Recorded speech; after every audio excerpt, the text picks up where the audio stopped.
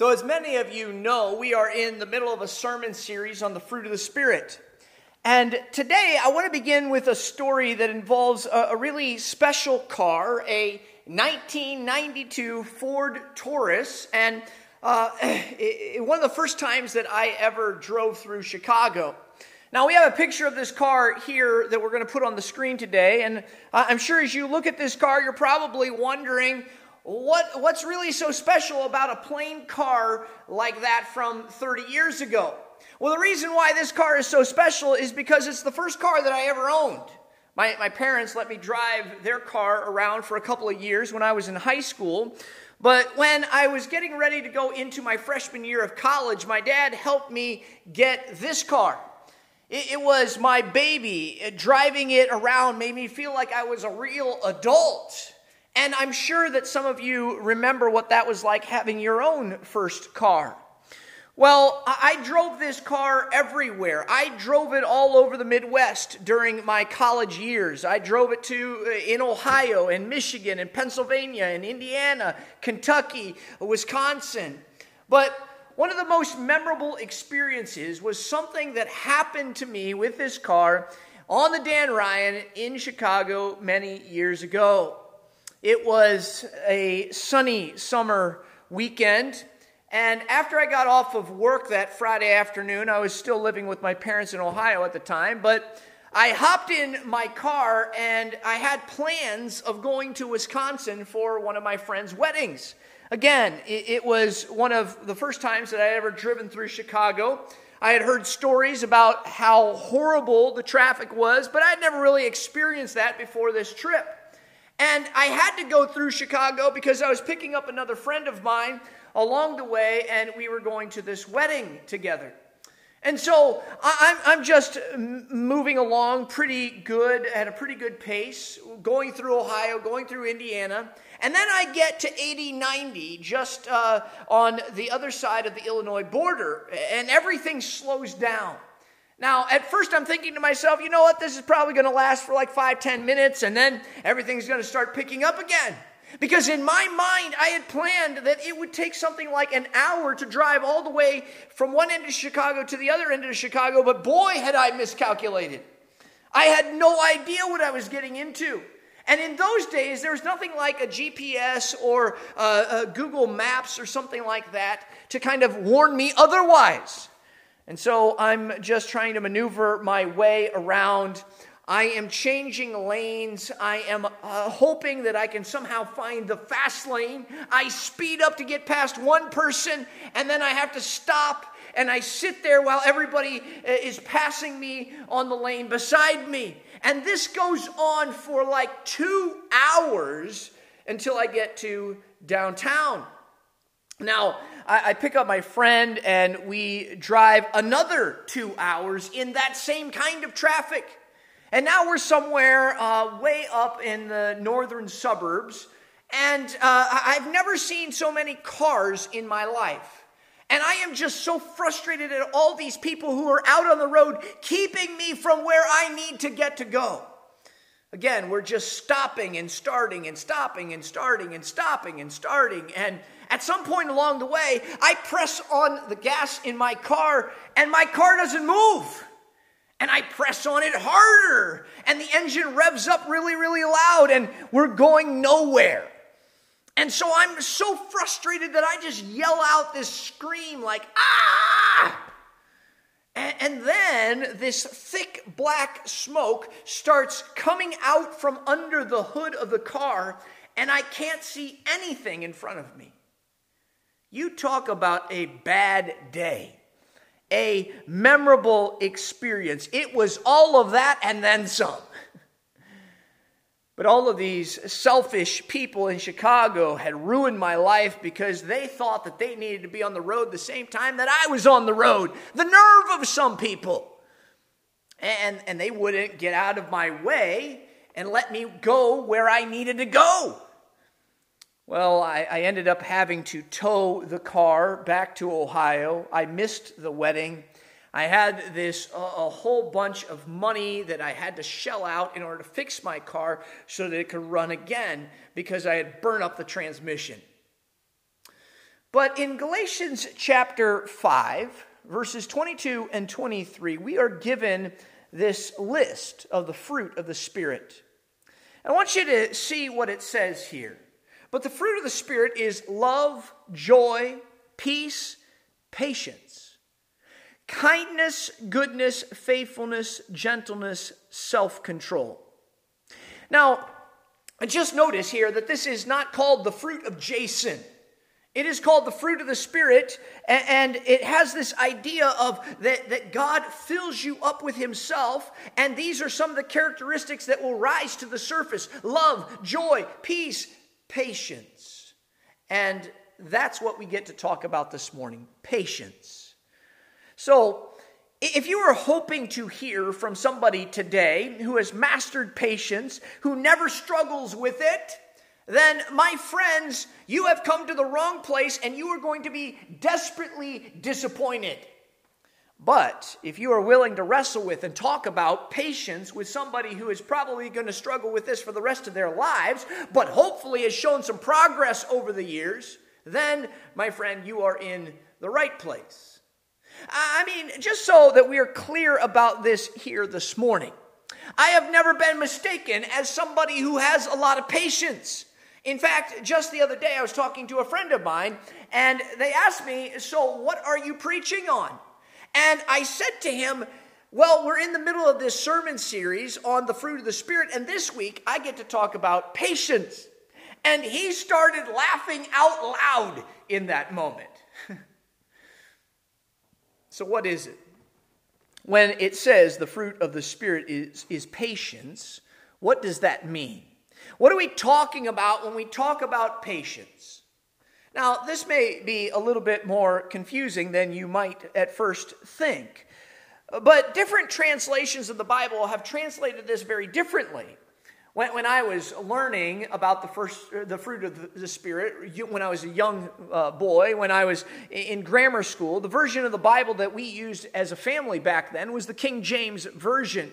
The these and the thous and all of that. And I learned a lot about God and about His Word by reading the King James Version of the Bible. But then, when it was somewhere around junior high age, the NIV came out, and it was much more readable. And so, as a family, we started reading that. And then, in more recent years, it has been the ESV, the English Standard Version, that we have used around the church here. And so, I don't often do this, but you see all of these differences in these translations and these versions, and I want you to see these for yourself here. Because I think that this can be helpful for us to understand the idea of what patience is all about. And so we're going to put this up on the screen here, these different versions, all at the same time so that you can see this. But the King James Version, from many, many years ago, it says, "But the fruit of the Spirit is love, joy, peace, long-suffering." And then the NIV, the New International Version that many of you are familiar with, it says, "But the fruit of the Spirit is love, joy, peace, forbearance." And then the English Standard Version that we typically teach from and preach from around here, it says, "But the fruit of the Spirit is love, joy, peace, patience." So apparently there was no problem in translating love, joy, and peace. But when the translators got to this thing called long-suffering or forbearance or patience, they were struggling with how to actually translate it, how to communicate what it means. And so I'm using this word patience today. It's in the ESV. It's what we normally preach from, but it's also the more common of all of these words that are used there. I mean, we're more likely to talk about somebody being patient than to talk about them being long-suffering or having forbearance as a character quality. But long-suffering, that's actually probably the closest thing to the original meaning of this. In fact, the original word here means long in getting angry. Long in getting angry. They didn't have dynamite back in the Apostle Paul's day when he was writing this, but we have a picture of some explosives that we're going to put on the screen here this morning. And I want you to just imagine this person who has a very explosive personality, this person who is very quick-tempered. And when you think about this person, you might describe them by saying they have a very short fuse. It's kind of like you light a match and everything just explodes. That there's not enough time to get away and clear the living room. But the idea behind long-suffering or forbearance or patience is that a person doesn't have a short fuse, but they have a very long fuse. They don't just explode over small little irritations. They don't just emotionally unravel when the traffic is bumper to bumper and they can't get around the other cars quickly. That is long-suffering, slow to anger. And so I think that what we're going to be talking about here this morning could be really helpful if you are able to actually identify a person in your life whom you are having trouble being patient with right now. That instead of just talking about patience, about long-suffering, that a person comes to your mind and you say, oh, you're talking about her, or you're talking about him. It may be a child or a parent, a spouse, a mother-in-law, the person that you drove to church with this morning. Maybe it's a person at work or somebody who is a neighbor of yours or a classmate that is just driving you absolutely crazy. Now, I want you to have that person in your mind, or maybe those people in your mind, as we talk about this idea of patience and reflecting Christ as we walk in the Spirit. Maybe it's somebody here at church. Maybe it's somebody in a Bible study or a small group or somebody that you serve with who just seems to have this ability to be able to annoy you even when they're not trying to. So I want you to think about this really practically as we talk about what it means to be a person of patience here this morning. Now, I came up with a list of a few ways to describe patience, and I want you to just hear these. I want to share them with you today. To be patient is suffering through a difficult situation or a difficult person, and in the process, maintaining a good attitude. It is the capability, the capacity to deal with an annoying person without writing them off. It's being very, very slow to say, you know what, we're done. To be patient is to endure a challenging situation without blowing up and getting nasty. And friends, if you can do that, that is evidence that you are maturing as a follower of Jesus Christ, that you can go through something nasty without becoming nasty yourself, that you can go through a trial without becoming a trial. Friends, patience is being at your best when the person, people, or situation around you might not be at its best or at their best. And we're not simply talking about trying to become more patient in our own strength. This is a fruit of the Spirit. And so we're talking about allowing God to mold and shape and transform us into the people that He desires us to be. That it's not just in our own strength that we're doing this, but that this is God working in and through us. And we get to participate in this process of growing in patience. Now, some of you might be listening to this and saying, you know what? I don't want to grow in patience. I want the people around me to change. Why don't they change? And then I won't have to. I mean, I shouldn't be the one who grows. They should be the one who grows. In fact, if I don't get upset and I don't yell at them sometimes, they're never going to change. Why should I change? They should be the ones who change. I don't want patience. I just want the traffic to move faster. So what I want to do in our time today is I want to take some time to talk about 3 reasons why we should cultivate patience in our personal lives. 3 reasons to open yourself up to a new and fresh way of allowing God to grow you in this. 3 reasons why you say, I need this, and I need this badly. Reason number 1, because this is what God's like.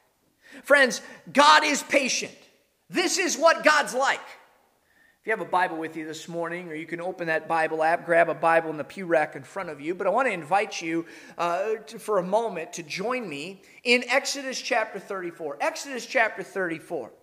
Now, while you're turning there in your Bibles, we're going to put a picture up on the screen here. And it is a picture of a guy who is holding 2 tablets of stone. Now, this is actually a very famous painting by a Dutch artist, Rembrandt, in the 1600s. But this is a picture of Moses in the 10 Commandments. Now, Moses was a shepherd, and he had a shepherd's staff. And he appears before Pharaoh, and he says, well, the Lord God of Israel says, let my people go, right? And Pharaoh looks back at him and he says, not a chance. I am not going to let them go anywhere. And so there's this series of 10 nasty plagues that God brings on Egypt. And after that, Pharaoh says, guess what? I'm going to let you go. You can go now. Get out of here. I don't ever want to see you again. And so the people of Israel exit. There's this big exodus out of Egypt. And they leave and they go out into the desert. And part of the desert experience is that God begins to reveal his covenant to his people. Now, this covenant is kind of like a marriage ceremony where God says, you know what? I will be your God. Will you be my people? And the people respond back by saying, sounds great. We'll be your people. And so God says, well, then there are some things that you need to know. There are some things that we need to talk about here. First, you have to have no other gods before me. It's kind of like a groom looking at his bride and saying, listen, no other men. Or the groom or the bride looking back at the groom and saying, yeah, no other women either. And this is, if this is about us, then it's exclusive. And so that's the first of the 10 Commandments. The second commandment is God saying, you know what? Don't carve any other statues out of wood or stone and bow down to them. Don't carve something like a cow and call that me. I mean, that is totally insulting. I'm bigger than that. I'm broader than that. I don't want you worshiping statues.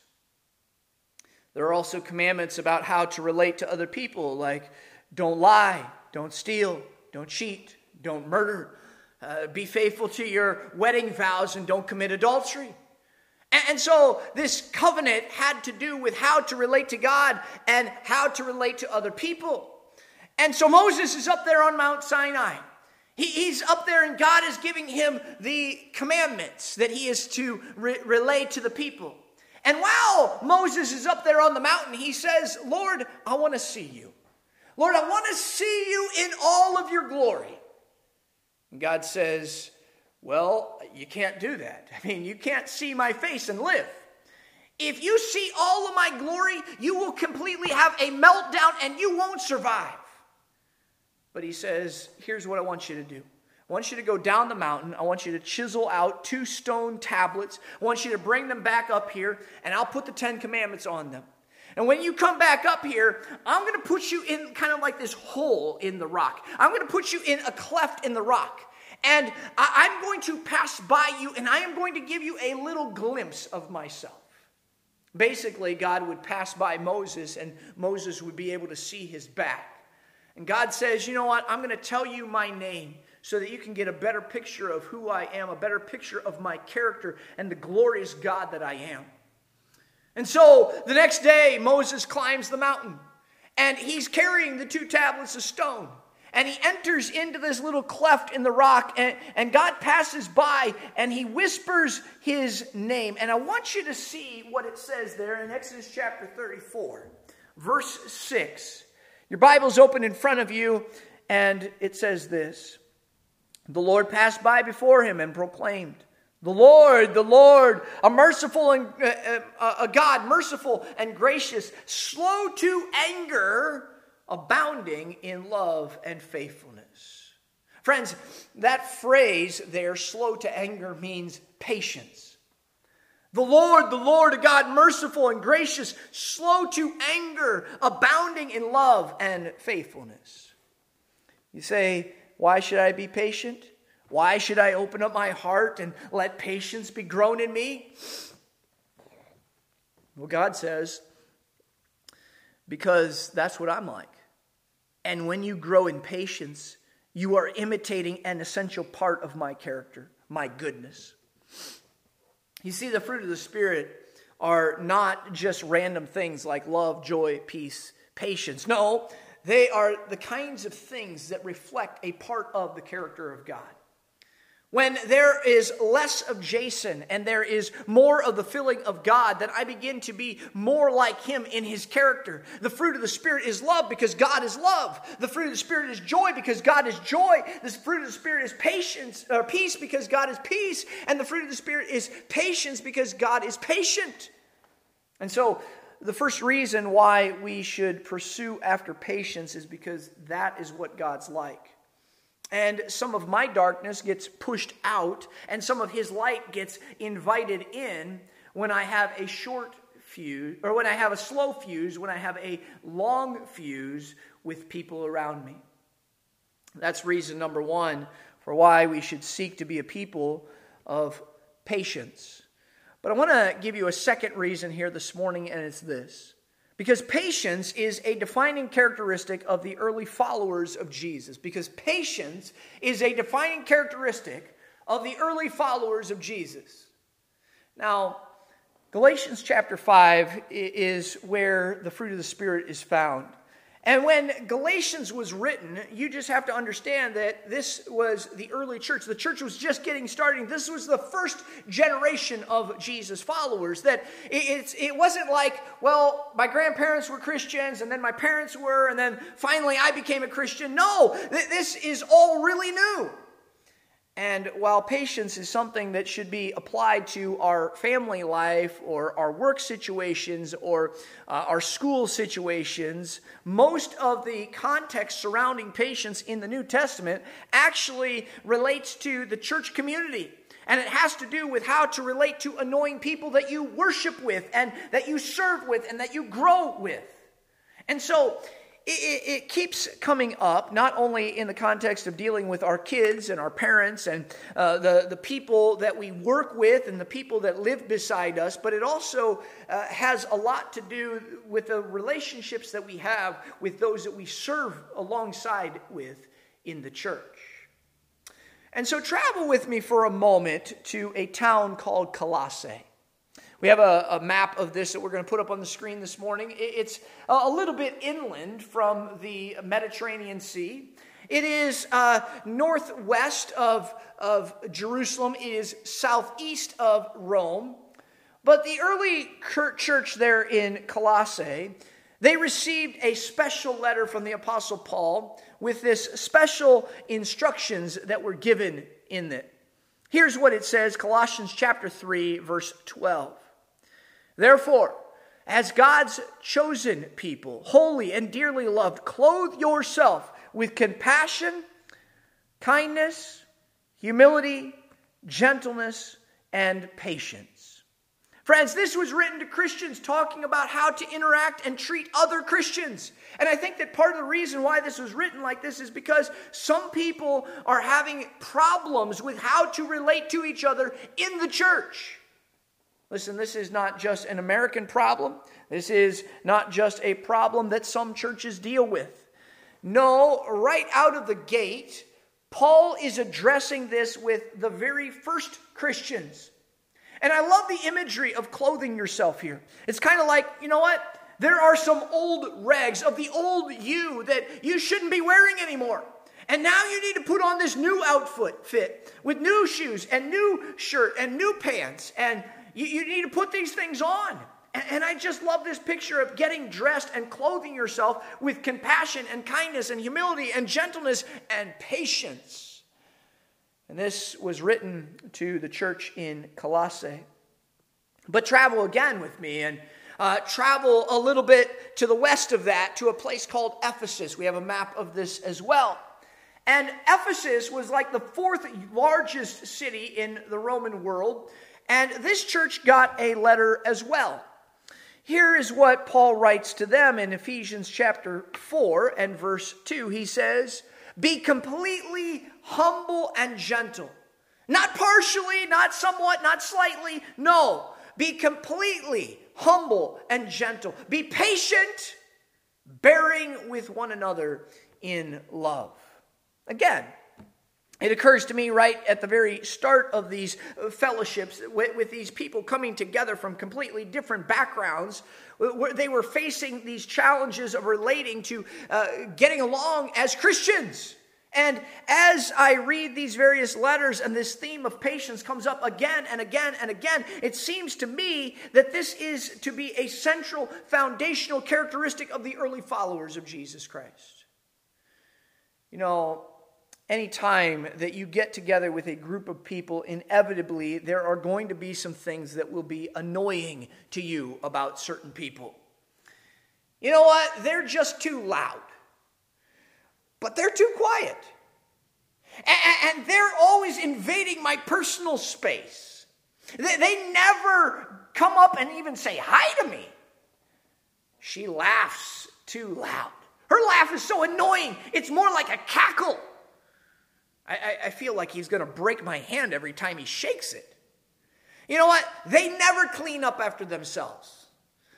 They're always making everything just they want it to be spotless. They want it to be in just the perfect place. What's wrong with them? I can't believe he likes Ohio State. I can't believe they like Michigan. You see, the fact is that sometimes other people can be really annoying to you. And what's interesting is that they might not even know that they're annoying you. Again, listen to what Paul says in Ephesians chapter 4 and verse 2. Be completely humble and gentle. Be patient, bearing with one another in love. What glues us together in Christian community? It's not whether people are mature. It's not whether they're on time. It's not if they keep all the promises that they make. That's not the glue. The glue is that Jesus died for them and Jesus died for you, and you were adopted into the same family. And being adopted into the same family, you ask God to fill you with love that you don't, when you don't feel like being so loving. And you ask for patience when you find things difficult to be patient. Because Jesus died to create this thing called the church, and there is nothing like it in the world. Listen, it's not easy being patient. It's not just annoyances, but people can really hurt each other. And they can lie about each other and to each other, and they can sin against each other. It is normal for her to snip at him, and for him to snip back at her, and for her to freeze him out, and then for him to say, fine, you know what, I've got other things to do. And they get angry, and they don't talk to each other, and they feel justified thinking that it was all the other person's fault. That's normal, but normal's not doing too well. It's normal for companies to dissolve into petty politics. It's normal for there to be an argument within an extended family and for relatives to not talk to each other for years. That's normal, but normal's not doing too well. And unfortunately, it can happen in the church as well, that people begin gossiping, and there becomes this fracture, and then there is this split. But I believe that what Jesus has in mind here is that he says, listen, I'm going to bring people together from different backgrounds. I'm going to give different personalities to people. They're going to have different worldviews. They're going to be at different maturity levels. And in order to accomplish the mission that God has given to us as the church and to reflect God's character in our world, we need to be a people who are growing in patience. We can't be content with doing things the way that people in the world normally do it. No, we are to be completely humble and gentle, to be patient, bearing with one another in love. That's what you're called to. That's what I'm called to. That we don't give up too easily, but that we have a long fuse. This is heart work. This is God's work. This is what it means to walk in the Spirit. So patience reflects the very character of God, and patience is the defining characteristic of the early followers of Jesus. But then number 3, we should be patient because God was patient with us. God was first patient with us. Just a little bit ago, we looked at a verse there in Colossians chapter 3. I want to go back there for a moment here because the very next verse, Colossians 3:13, says this: "Bear with each other and forgive one another. If any of you has a grievance against someone, forgive as the Lord forgave you." And in the context of any ministry, whether it's small group or Bible study or just serving together somewhere, sometimes we can experience hurtful things. But one of the ways that we are called to respond is to forgive because God has forgiven us. And so reason number 3 why we should show patience is because we've had patience shown to us. That God didn't just write you off. He didn't just write me off. Jesus' disciples, they come to him one time and they say, "Hey, Jesus, would you teach us how to pray?" And so Jesus says, "Okay, I'll teach you how to pray. You should pray like this." And then he gives them what we know as the Lord's Prayer. "Our Father in heaven, hallowed be thy name. Thy kingdom come, thy will be done on earth as it is in heaven. Give us this day our daily bread. And forgive us our debts as we also have forgiven our debtors." In this prayer that Jesus gives to his followers as an example to follow, there is this important idea of God. Forgive us our debts as we have forgiven our debtors. And then Paul picks up on this and he says, "Forgive as the Lord forgave you." Life of patience begins with the humility of being able to say, "Listen, I've blown it. I've blown it so many times, and yet God has not written me off." And just take that shovel for a moment and start digging up some of your past. Did you at some point say something that was really, really funny, but you know what? It absolutely destroyed that person that you said it about. Or maybe you took credit for something that somebody else had done. Maybe you lied about something and the impact of that was just devastating towards the person that you lied about, the person that you lied to. Or maybe you went through a period of time as a junior high or a high schooler where you just made your parents completely miserable in their lives. Well, Jesus comes and Jesus dies. And he says, "Listen, I paid the penalty for everything that you've ever done. I can forgive all of that. I can wash you. I can clean you. I offer my forgiveness to you." And you receive that forgiveness. And you say, "Thank you." And now you're standing there and you are holding this huge armload of forgiveness. And God says, "Well, I want you to learn to forgive others in the way that I forgave you." And so a big reason why we learn to be patient with others is because someone was patient with us first. God didn't write you off when you wandered and strayed and tripped up and messed up. And so in the context of a Bible study or a small group or just serving together in the church, if somebody messes up and does something terribly wrong, a power comes in reflecting back on what it is, on your own failures and how Christ forgave you. And maybe in that moment you can find in yourself that you say, "You know what, I'm not going to write you off because God didn't write me off. And I'm going to be patient to that person because God was patient to me." Forgive as the Lord forgave you. Listen, I believe that we all need patience, that we all need to grow in patience. If you have kids, you need this. If you have teenagers, you need this. If you are a kid or you are a teenager and you have parents, you need this. You need this if you work with somebody or if somebody works with you. You need this if you have friends. You need this if you are married or if you plan on getting married someday. You say, oh no, we're getting married next June and he is just absolutely perfect. Really? Why don't we pick this back up and talk about it next July, all right? See if you still think he's perfect. We need this in the church if we are going to be the kind of people that God calls us to be. If we're going to be a community of people who cares for each other and wants to engage the world around us. Friends, I'm so thankful that God is at work around us and in us and through us.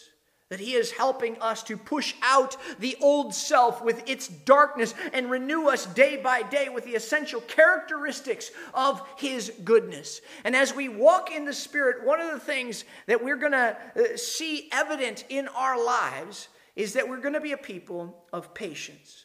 A people with a long fuse. A people who forgive as the Lord has forgiven us. Let's pray.